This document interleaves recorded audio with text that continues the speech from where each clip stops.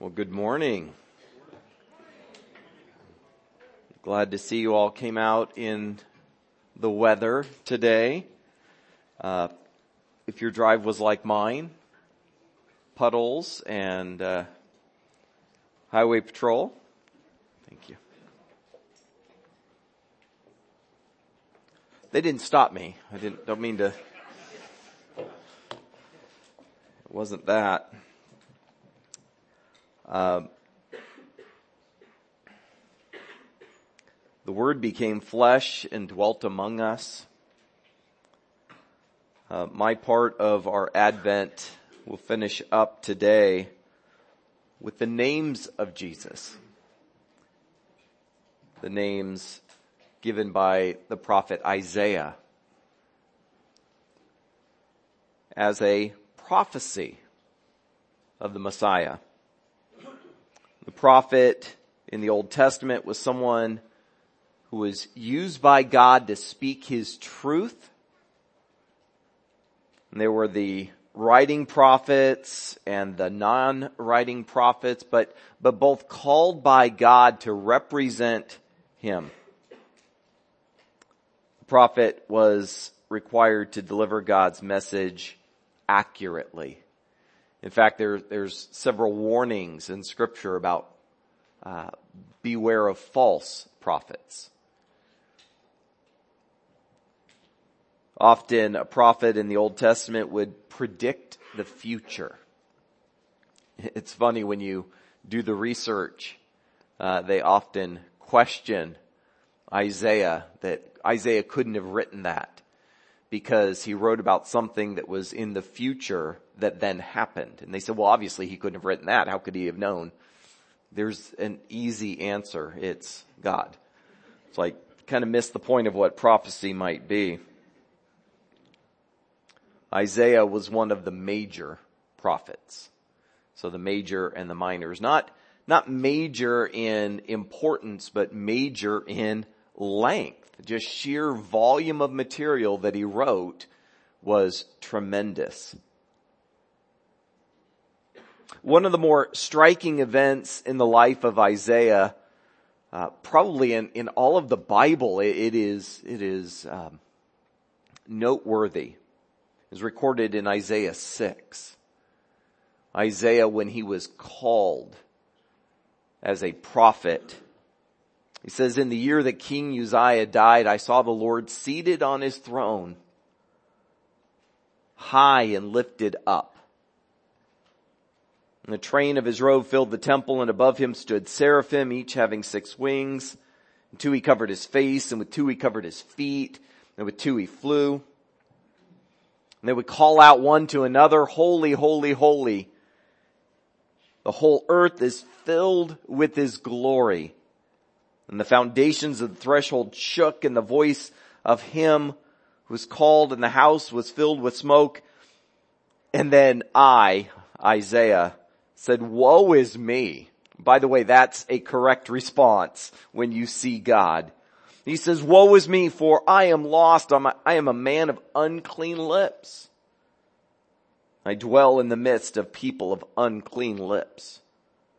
For my eyes have seen the King, the Lord of hosts. And one of the seraphim flew to me, having his hand a burning coal, and taking it with tongs from the altar, he touched my mouth and said, behold, this is touch your lips, and guilt is taken away, and your sin atoned for. There was a sacrifice for the atonement. Then I heard the voice of the Lord say, whom shall I send, and who will go for us? And then I said, here am I. Send me. And he said, go. And I read that. It is one of those pictures into heaven that is so clearly described by Isaiah. And this was when Isaiah was commissioned. Right? He said, who's going to go? And Isaiah jumped up, threw up his hands. Here I am. This is me. This is my chance. I will do this for you. Isaiah was commissioned to speak for God as a prophet, and he couldn't say anything that wasn't true. without then being a false prophet. There are several passages in Isaiah that talk about the Messiah, right? That would talk about Jesus. Now I wanted to focus on verse 6 of chapter 9. It says this, "For to us a child is born, to us a son is given, and the government will be on his shoulders, and his name shall be called Wonderful Counselor, Mighty God, Everlasting Father, Prince of Peace." Now, out of context, that sounds a very strange way to describe a baby. Yet when you understand what's at stake, it is so helpful to us that we see these descriptions. They will help us understand something about Jesus, about God. So for the first century believer, specifically maybe the disciples as they traveled with Jesus, understanding that this Jesus is the one who fulfilled these prophecies, you might have a misunderstanding about what Jesus was all about. Well, it said it right there. The government will be on his shoulders. That sure seems to indicate some sort of him leading to victory against the oppressive Roman Empire. Yet the description, the names that are used, they help us understand the kind of Messiah Jesus is. Wonderful Counselor, Mighty God, Everlasting Father, Prince of Peace. Well, let's take those one at a time and look at what it means for us to have a Savior. First of all, God is Wonderful Counselor. What does that mean? He brings comfort and direction. I appreciate that. Comfort and direction. Jesus told us, as recorded in the Gospel of John, chapter 14, about the Holy Spirit. Starting in verse 15, he says, "If you love me, you will keep my commandments, and I will ask the Father, and he will give you another helper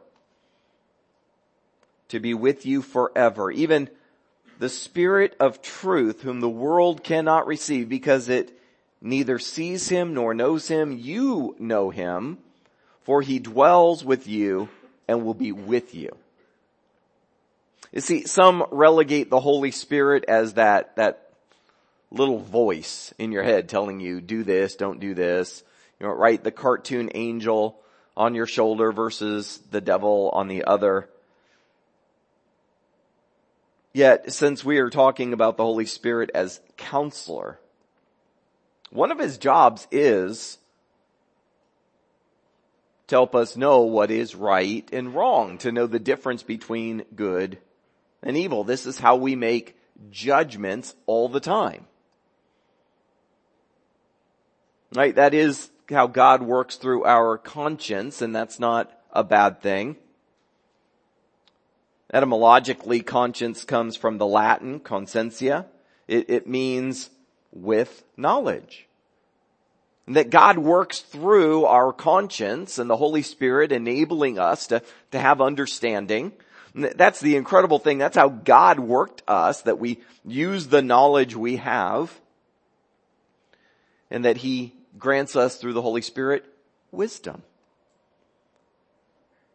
So we've been given a great capacity to know and to learn. And then the Holy Spirit empowers us to then be wise. In Luke 11:13, "For the Holy Spirit will teach you in that very hour what you ought to say."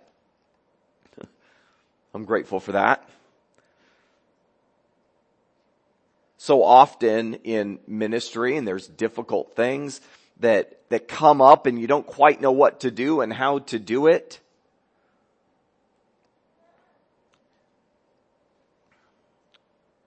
I got a call one day, "You need to get here right away." Okay, I've got my family in the car. He goes, just come. You need to be here. Okay.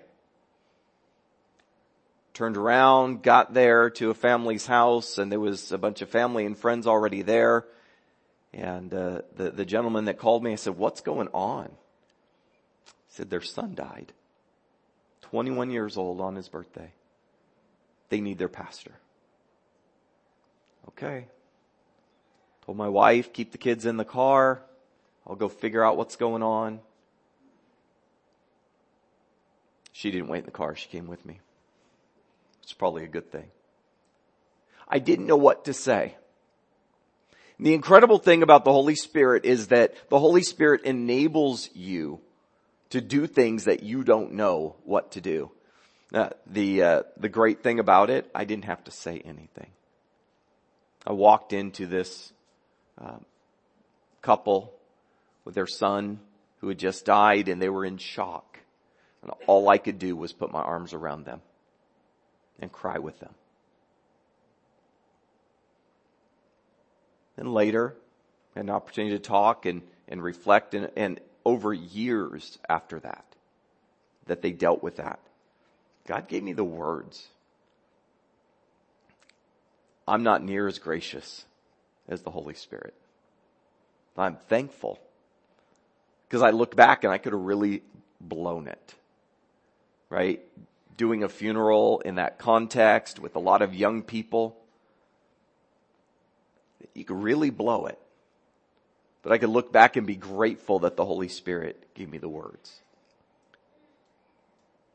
There's a reason James said, if any of you lacks wisdom, let him ask God, who gives generously, all without reproach, it will be given him.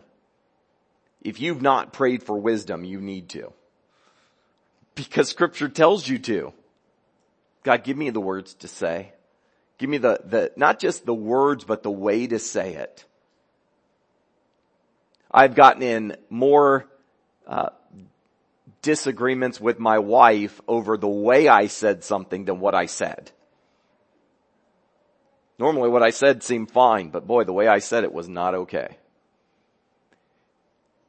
And so we ask, God, help me to do this better.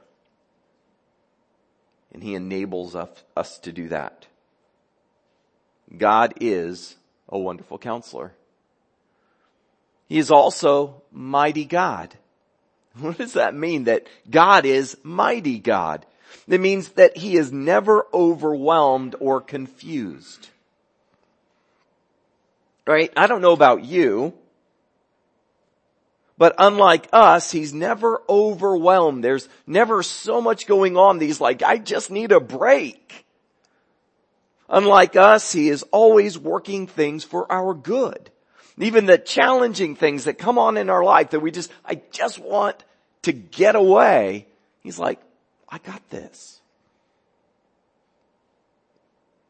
He's got a plan, even when we don't. Now, if He's mighty God and He's never overwhelmed, then how come there are things in my life that go on that I struggle with? Why doesn't He take these things away from me? I've thought about that. By the way, that is a question that has come up throughout all of human history and specifically in the church. Why are we struggling with just these difficult challenges in our life? And I wish that there was an easy answer. There's some hard answers. But I think one of them, this will almost sound trite when I say it this way, but it helps me understand a little bit. My daughter's room needs to be cleaned. Now, I could do it in minutes. I could put stuff up, I could organize it, make the bed, vacuum, dust, in minutes. I can walk away going, man, I feel so much better. Her room is clean, because it bothers me when it's not.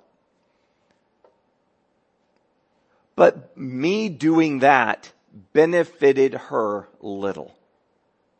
She doesn't care. The room's clean. What does it matter? She's 10.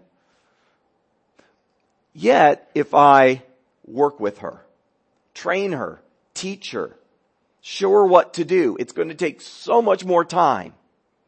But she will benefit from the work.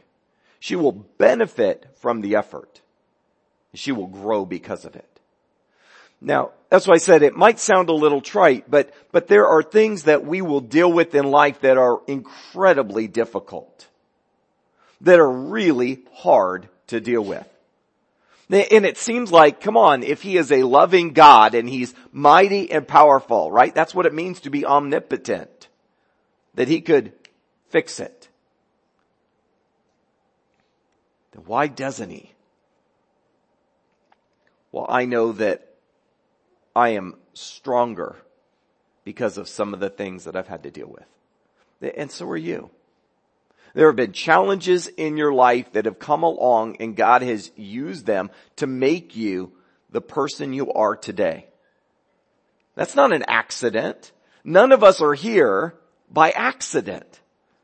In fact, every one of us is here for a specific purpose that you then can be equipped to go and serve the Lord, to spread the gospel, to love in the name of Christ. He is mighty God, and he is working things for your good. I won't always understand what he's doing, but I trust that he's good.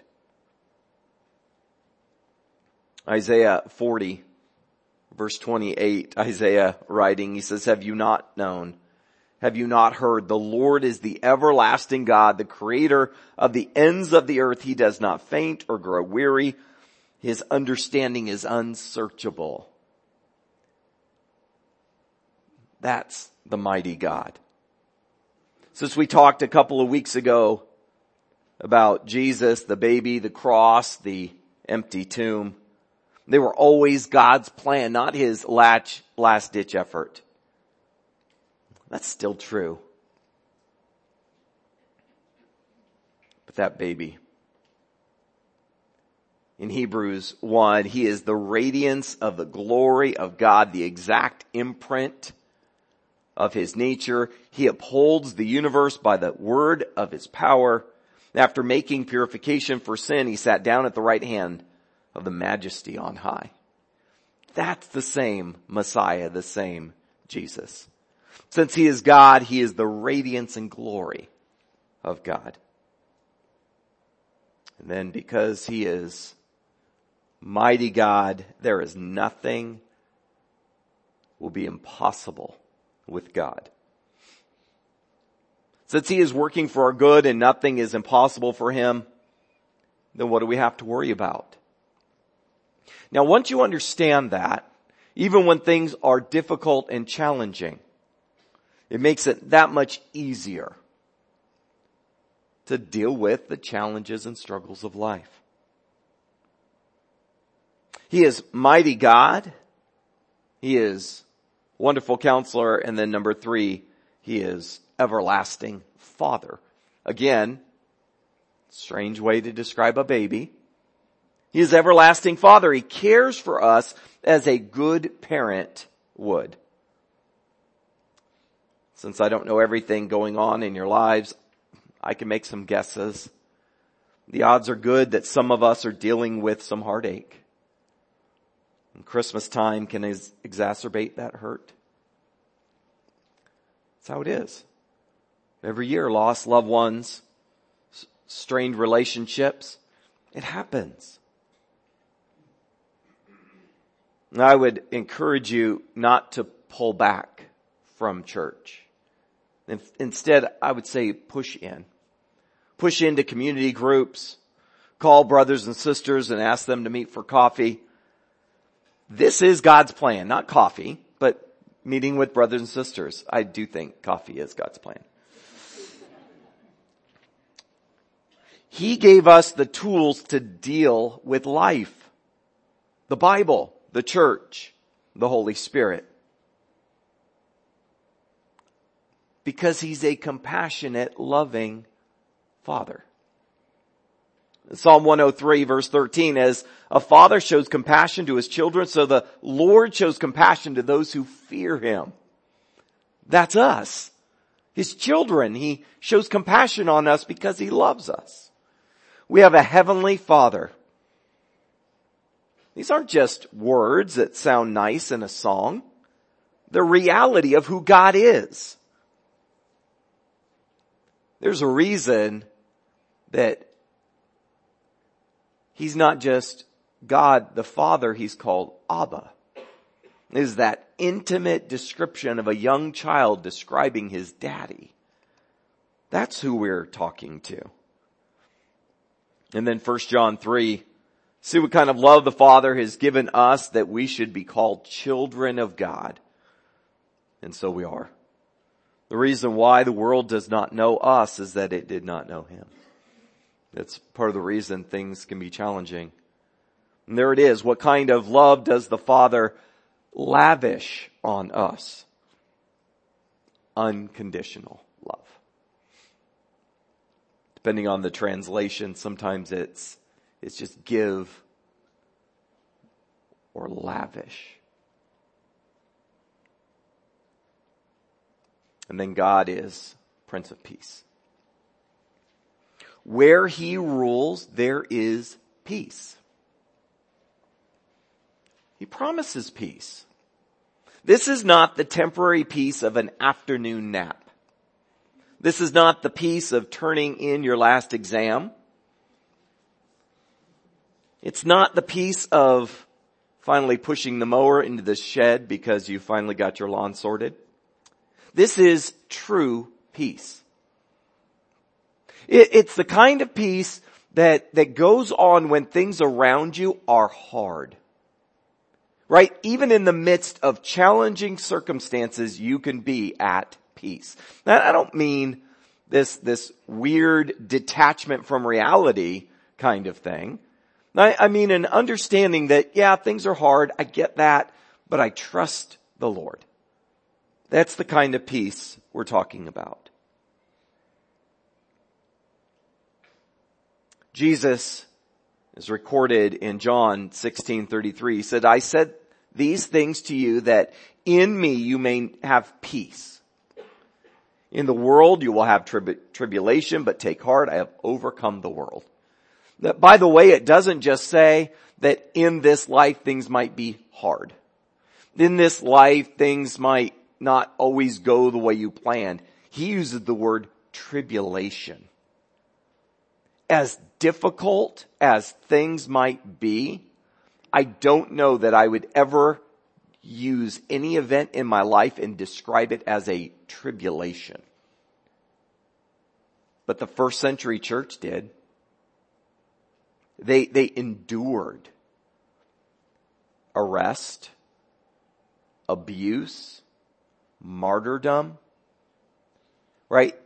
There's in church tradition, it's described that in Hebrews, when they talk about the prophets that were killed, Isaiah most likely was the one that was cut in half. The Isaiah who we're talking about, these are people that faithfully served the Lord, and these really rough things happened in their life. In this life, you might have difficulty. In this life, you might have to endure some setbacks. He even says, in this life, you might have to endure tribulation. But take heart. I have overcome the world. Even in the midst of tribulation, he has overcome the world. And Jesus promises peace. Colossians 3:15, and let the peace of Christ rule in your hearts, to which indeed you were called in one body, and be thankful. So what does that mean, that the peace of God would rule in your hearts? It means that in the midst of whatever else is going on around you, you can be at peace. It's the difference between happiness and joy. Right? Happiness is based on circumstances. I am happy today because I had a good night's sleep. I had a nice breakfast. I had a cup of coffee. I'm happy. I get to be with you guys. I'm happy. But tomorrow I won't get to be with you guys. I'm going to be giving finals. That means I have to grade finals. Oh, I won't be happy. But I can be joyful either way. I get to be with my students. It's all good. But I can be joyful regardless of what's going on. I can be joyful because God is the same yesterday, today, and forever. As important as all of those titles are, right? The baby, the Messiah, Jesus. His name will be Wonderful Counselor, Mighty God, Everlasting Father, Prince of Peace. As important as those are, I'm always clear to mention that Jesus is Savior. It is by our belief that He is the Son of God who died on the cross to pay for our sins. That if I believe, repent of my sins, and trust Him, my sins will be forgiven. Then that regardless of what's going on in my life, I will have eternal life. He promises to work in my life. That's the process Scripture calls sanctification. Right? As we grow in faith. We get better at this. Thankfully. That He loves you just as you are. There's nothing you need to do to get right. And you trust Him and then He will work in you to grow you into the likeness of His Son. I have some next steps for you today. First of all, my next step today is to lean into the peace that is Jesus. I know some of you probably have some finals coming up. You've got some stress of the holidays, some travel to take care of, some heartache to deal with. Lean into the peace of Jesus. Regardless of what has been going on, lean into Christ. And trust that He is Wonderful Counselor. And then the second one, reflect on the titles mentioned in Isaiah 9:6. Am I representing Jesus with these in mind? I think I mentioned this last week. That it is easy to kind of go through the motions and to forget that we have this incredible truth that we have been entrusted, the gospel. The reality of that is it permeates in my life. It should be evident to others around me, right? That people should see in me what God has done. And if not, why not? Remember having an opportunity to share with my boss when I was in college. I worked in the bookstore. And I was so excited that I got to share that I had become a Christian fairly recent. And he goes, I noticed. I go, you noticed? He actually noticed something about me. I didn't know what he noticed. I still don't. But there was something that was evident to him as a Christian himself that I had changed. So grateful for that. I'm grateful that I didn't have to do anything to come to Christ. That I'm grateful that God didn't leave me that way. That He worked in me to grow me, even in that short amount of time. Thankfully, I'm 30 years past that. God is so good. That He's not going to leave you where you're at. He wants to grow you, but don't live 30 years over again. Grow for 30 years, right? Allow God to work in you as you grow into the likeness of Christ. Let me pray. Heavenly Father, so grateful for your Son. Grateful that Jesus is the wonderful counselor, the mighty God, the everlasting Father, and the Prince of Peace. Father, I want to pray for my brothers and sisters here. Lord, we pray that you would continue to grow in us as we lean into your peace, as we lean into what you desire to do in our lives, that this season, this Christmas, would be all about you, who you are, what you desire to do. We thank you, Lord. We thank you that you've given us your Son and we celebrate his birthday. Father, continue to give us knowledge, wisdom, Father, peace and joy. We thank you for Jesus. In his name we pray. Amen.